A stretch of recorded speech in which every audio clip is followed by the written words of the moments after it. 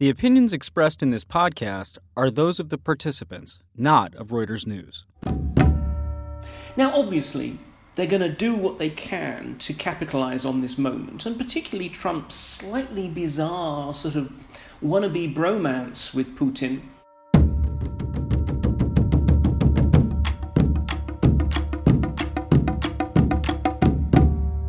So who was Vladimir Putin really rooting for in the U.S. election? And why? And what's next? This episode of War College has some answers.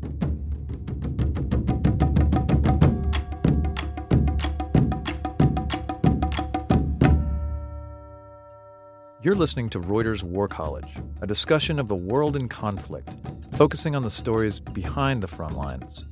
Here are your hosts, Jason Fields and Matthew Galt.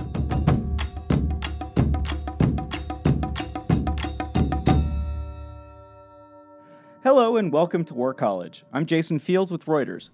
And I'm Matthew Galt with War is Boring. Mark Galliotti, who has been with us twice before, is joining us this week. He's a senior research fellow at the Institute of International Relations in Prague.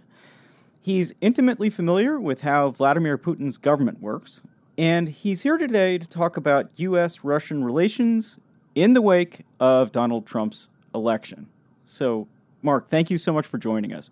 My great pleasure. So can we start off with a question that is apparently not very much on most Americans' mind, but has certainly gotten plenty of coverage by the media, the national media.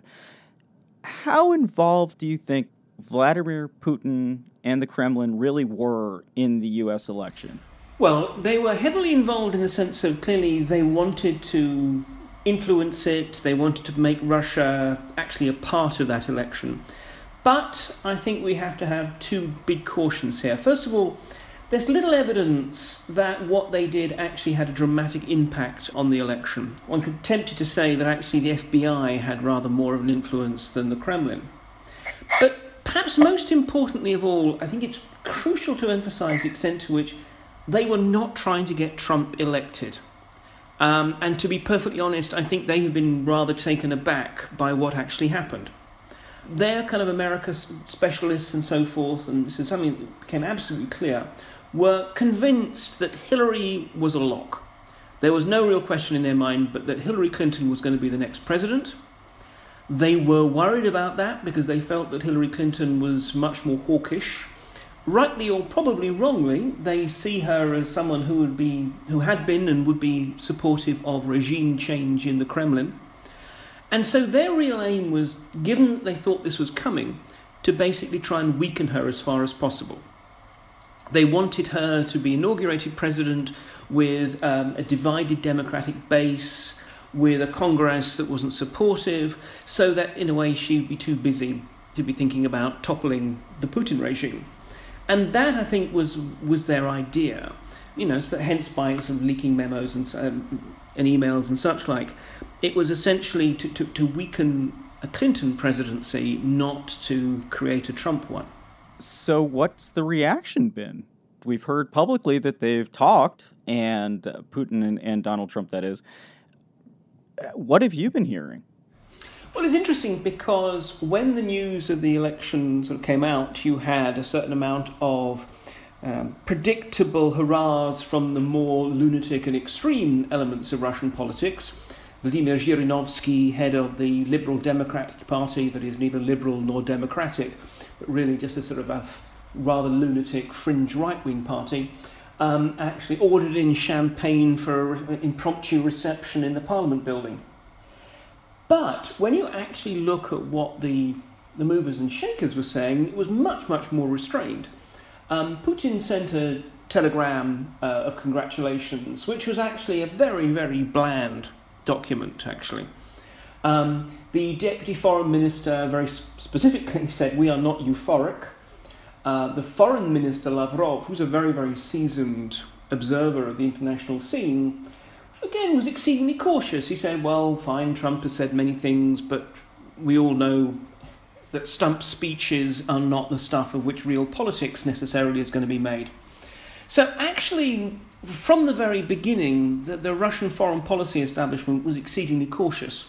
Now, obviously, they're going to do what they can to capitalize on this moment, and particularly Trump's slightly bizarre sort of wannabe bromance with Putin, as he has sort of resisted every attempt to get him to say negative things, and therefore we see the Russians positioning themselves for an early meeting. Because this would work really, really well for Putin. If they can get Trump, or Trump's team, to invite him to some kind of early summit, that will play very, very well at home, because they'll say, you see, now that there's a new American president, they're desperate to get Putin over because we're so important. So they're going to see how they can exploit the situation. But there is considerable caution in Moscow, particularly because, quite frankly, Trump is unpredictable. With Clinton, they thought they knew what they were getting. With Trump, they have absolutely no idea. And in geopolitics, predictability is one of the key assets you look for. What do you think that the Kremlin, what do you think their goals are right now, as far as what they can get out of a Trump presidency? What's at the top of their agenda?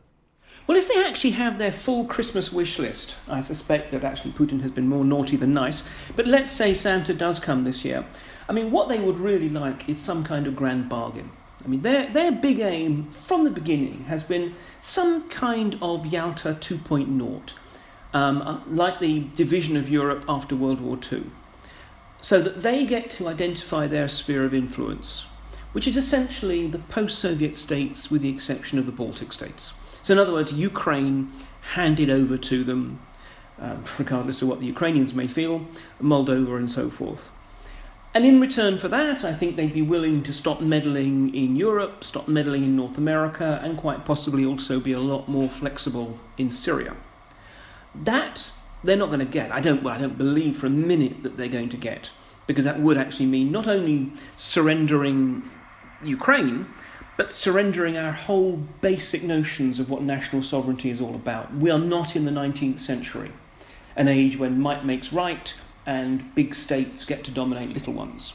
We still have a notion of international law and such like. So I think that's what he would really like at the top of his list, because not only would it then give him the sphere of influence that he wants, it would also solidify this notion that Putin has made Russia once again a global power that the United States treats with as an equal. That's very important to him and to his narrative at home.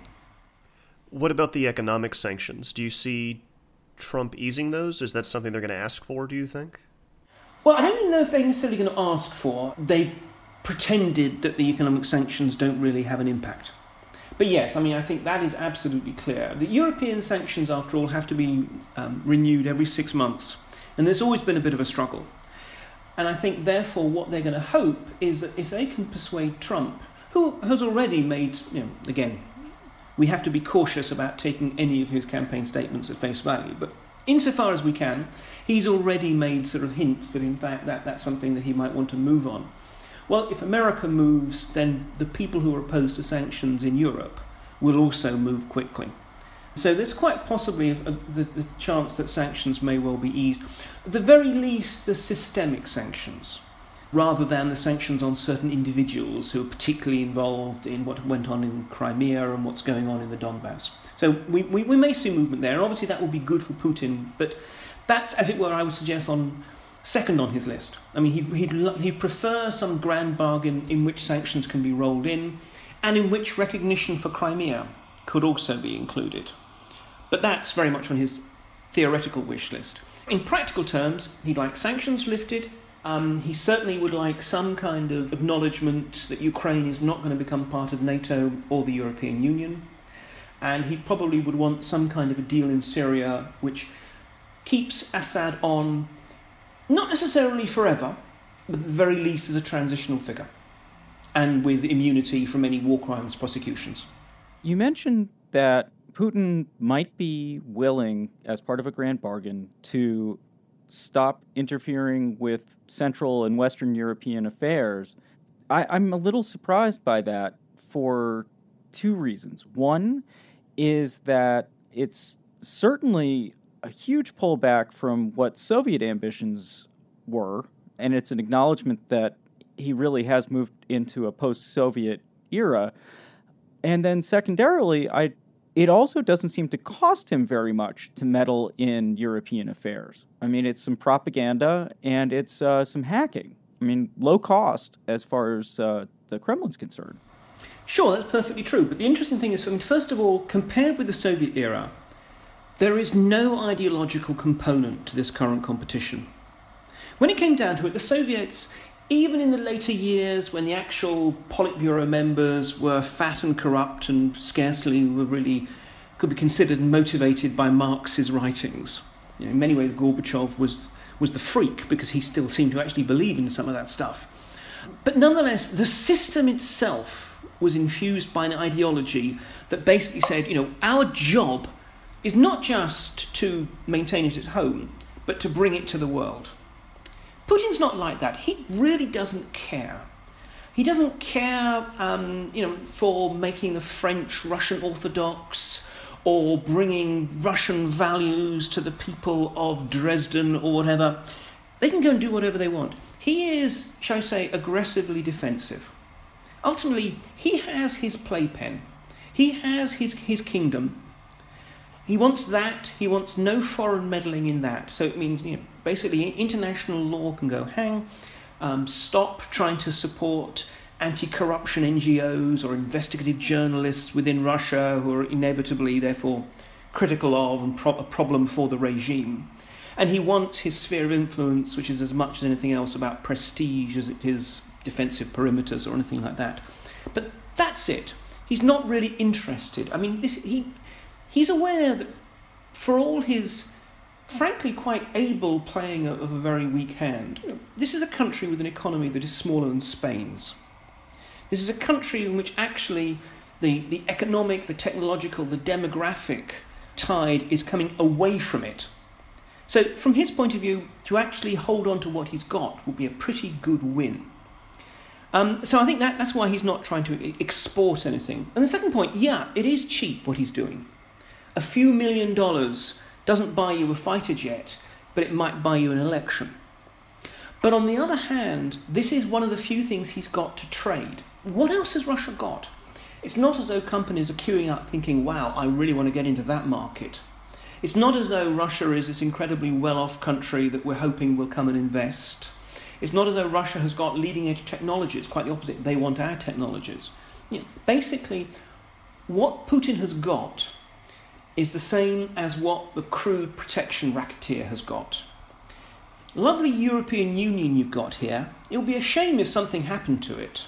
We have to realise that, Putin cut his teeth in politics when he came out of the KGB, insofar as you ever do, and he was involved in local politics in St. Petersburg. In many ways, one of his key jobs was to be the mayor's fixer. And he was the mayor's liaison with the city's powerful underworld, in particular the so-called Tambovskaya group, whose leader was actually known as the night governor. There was this idea that there were the formal structures of authorities during the day, but Tambovskaya runs it at night. So in some ways, yes, of course, it's more complex than that. But nonetheless, this is a guy who his first real introduction to politics was steeped in a kind of funny political criminal milieu. You were talking about unpredictability and how that's sort of the enemy of diplomacy and foreign relations. One thing that both Vladimir Putin and Donald Trump have brought up separately, but still seems destabilizing, is their comments on nuclear weapons and a willingness to use them.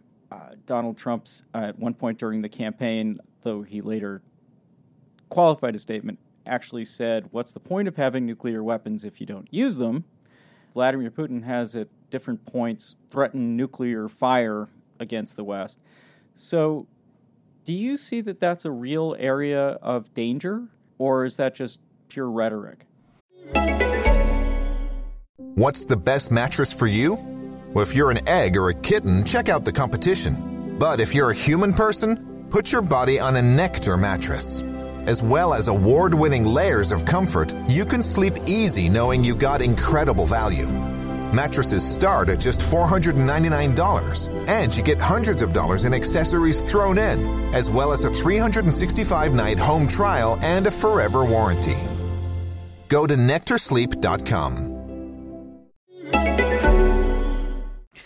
Well, obviously it's always uncomfortable when people start making these threats. I think it is essentially rhetorical. In some ways, I'm more concerned by the fact that whereas on the one hand, Donald Trump has been very, very critical of the deal with Iran, at the same time he has, again, since qualified, but nonetheless suggested that Japan and South Korea might want to consider getting their own nuclear weapons. It's hard to know quite. He clearly doesn't have a problem with proliferation. He just wants to be the right kind of proliferation. So I think there is an issue there. But I think in some ways both of them are doing the same thing. Look, Putin uses the N-word, nuclear, because he knows that gets our attention. And in some ways he's in a problem because he's been using his military often as a diplomatic tool. Snap military exercises, sending military forces, particularly like sort of naval flotillas, around into the Mediterranean. I mean, we have the current deployment of an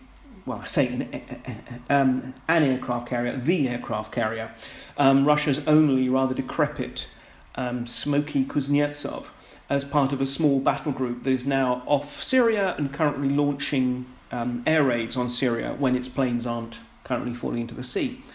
Now, that has no real military relevance. There is nothing that group can do in terms of bringing force to bear on Syria that could not be done from the ground airbase that the Russians have got. It's purely about wanting to project force into the Mediterranean. And to be honest, the most important element of that force is not the aircraft carrier.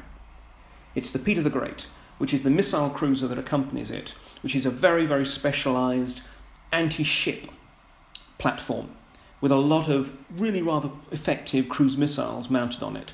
So the Russians are trying to make a point. They're trying to make the point that the Mediterranean is not a NATO pond. So in a way, he's been doing this a lot.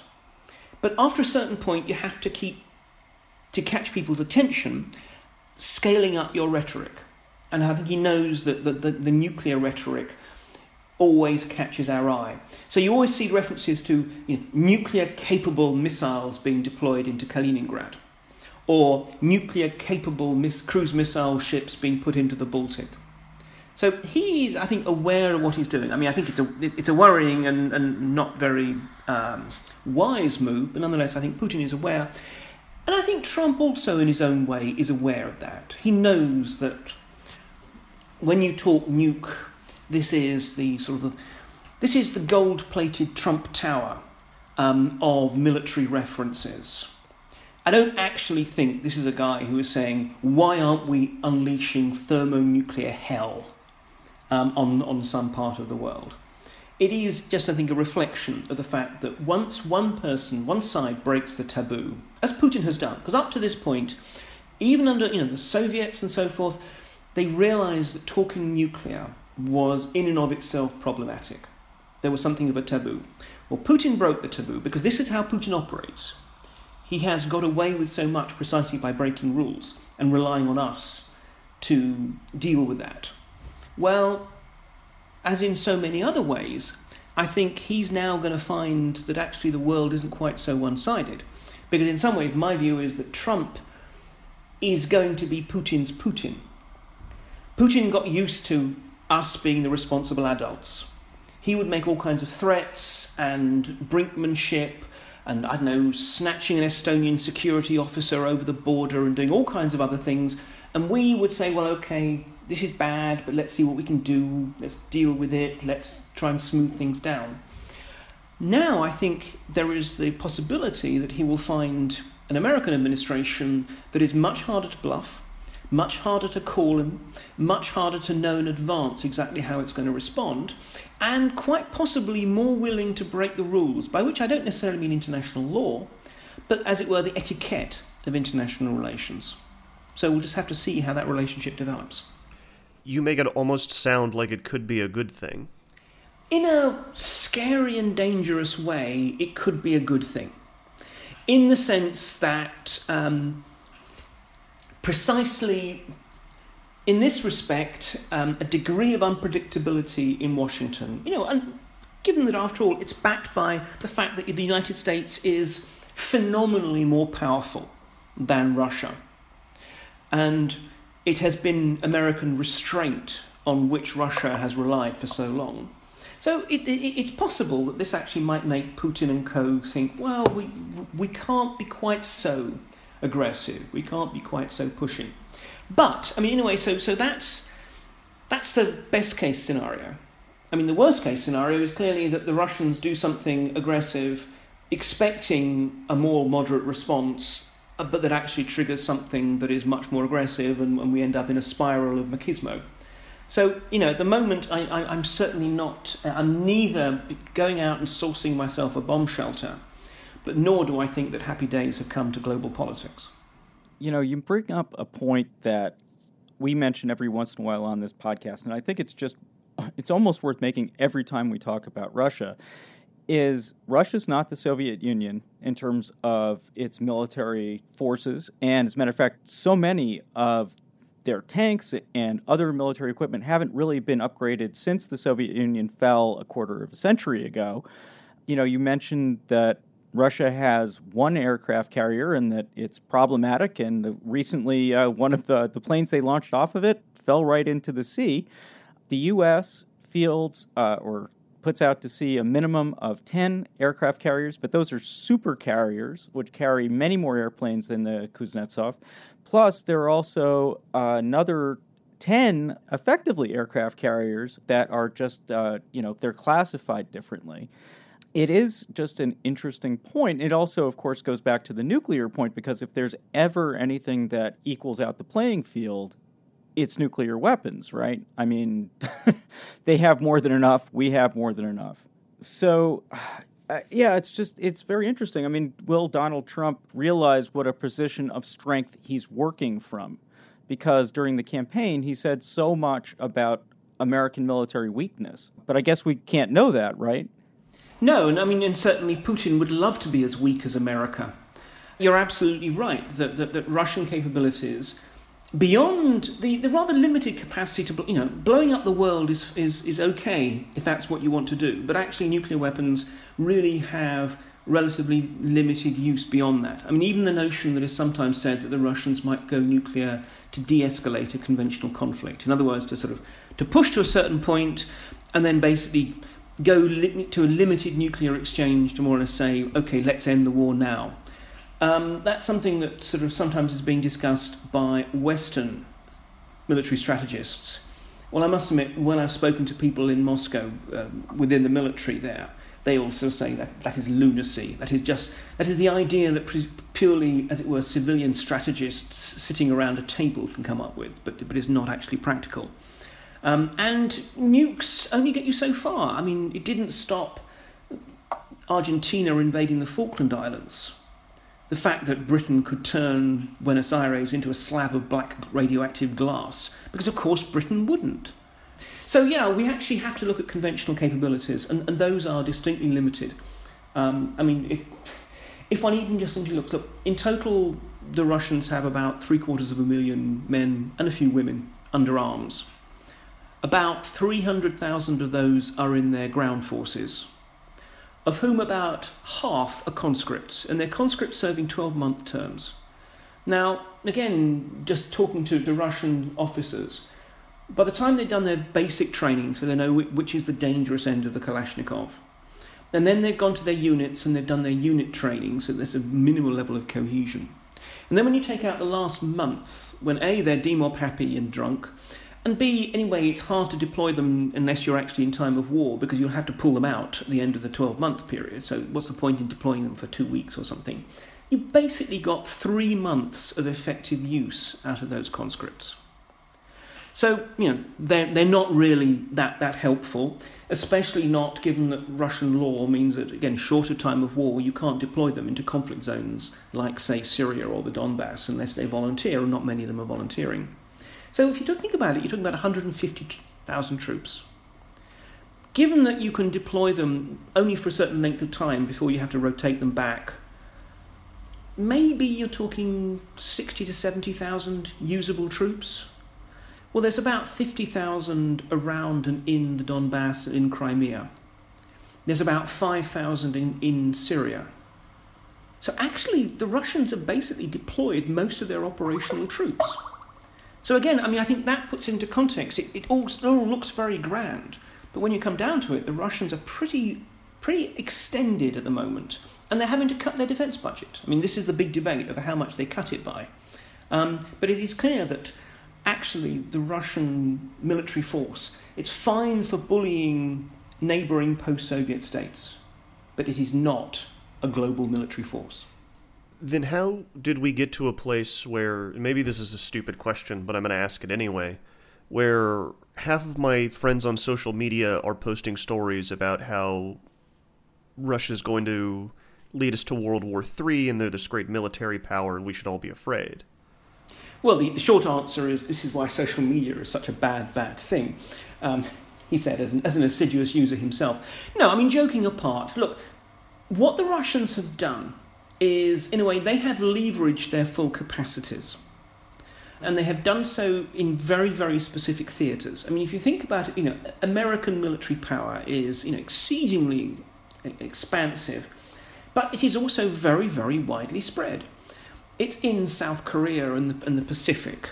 It's obviously in the continental United States. It's in Europe. It's in the Middle East. It's in Afghanistan. It's in Iraq. Little bits of it in Syria, and so it goes. It is playing a role as a global policeman, come protector, come power projector. The Russians are actually focusing their resources in a way that actually makes them look effective. Secondly, they're using and they're playing to their strengths.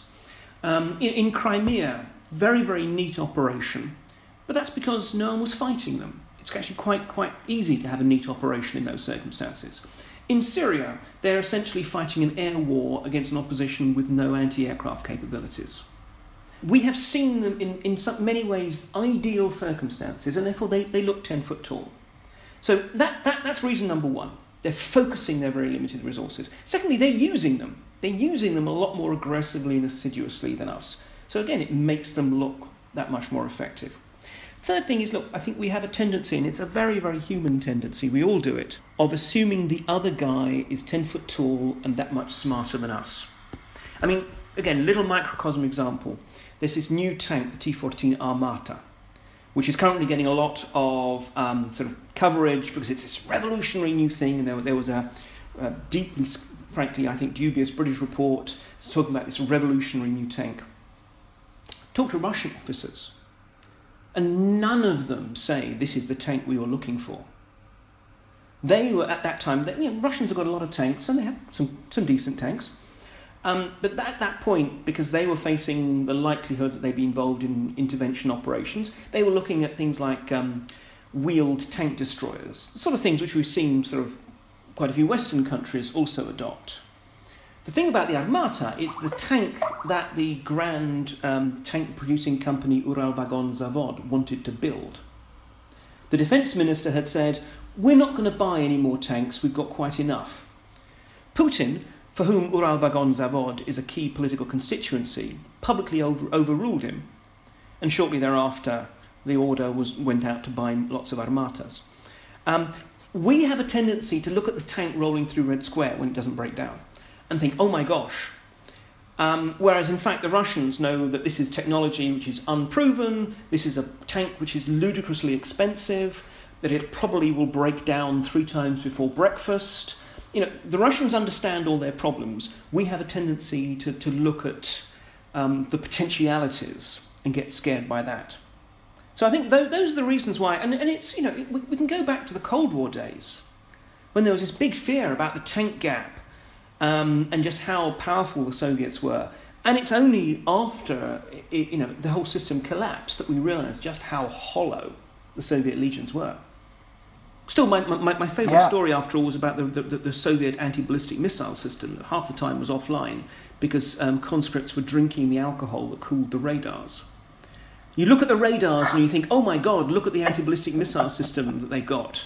But then you look at the reality and realise that, nah, not quite so impressive. Okay, but in summary, we are talking about a world with more wild cards in it now than we had last week. And there's an element of surprise that, the Russians are experiencing not just the U.S. electorate. And that uncertainty is potentially dangerous. Is that about right? It is, absolutely. And particularly because what it does is it kind of shifts the nature of the battlefield. A lot of the talk about so-called Russian hybrid warfare, which shouldn't be called hybrid warfare, but that's another topic for another podcast, is very much this idea that sort of the Russians think that they can win the war through political means and so forth, which is not actually necessarily, or not simply what they're thinking. But if you look at how the Russians are looking at warfare, it is that sense of they're trying to understand how it's going to be in the 21st century. And they realize that it's going to be phenomenally destructive and phenomenally fast and phenomenally deep, that it's going to take place at every point in the country. It's not just going to be along a battle line. And it's also going to be fought through covert means and destabilization and sabotage and politics and everything else. And therefore, for me, the big concern is this. The Russians already think that they're at war, a very 21st century a type of war in which they feel that we in the West are trying to sort of undermine their system and isolate them, marginalize them, and basically make them into a sort of the kind of country that is comfortable for the West. I don't agree with it, but nonetheless, that is a genuinely held belief in Moscow amongst the sort of the security elites. My big concern is that if they feel that we in the West are getting ready for some kind of, and I don't mean offensive, I don't mean NATO tanks rolling across the border, it's clearly not going to be anything like that, but some kind of serious attempt to bring regime change or otherwise destabilize Russia. What are they going to do first? They're not going to just sit and wait. So I think absolutely, although one can find little sort of tatters of silver lining in this cloud, I definitely feel that the uncertainty at the moment, until we see how the Trump and Putin and the US and Russian relationships evolve, is definitely disquieting. Well, Mark Galeotti, thank you so much for joining us to talk about this today. Couldn't be more timely. Thank you so much. Well, I would say my pleasure, but this is all rather dark times. Thanks again. No problem.